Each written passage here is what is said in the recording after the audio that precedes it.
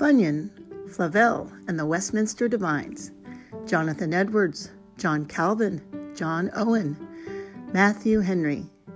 Many of our greatest Christians and theologians are called Puritans because they insisted on the pure Word of God rather than the imaginations of men. At Puritans Read, we read aloud great Puritan works, authors, and biographies. For great theology and good history, listen to Puritans Read.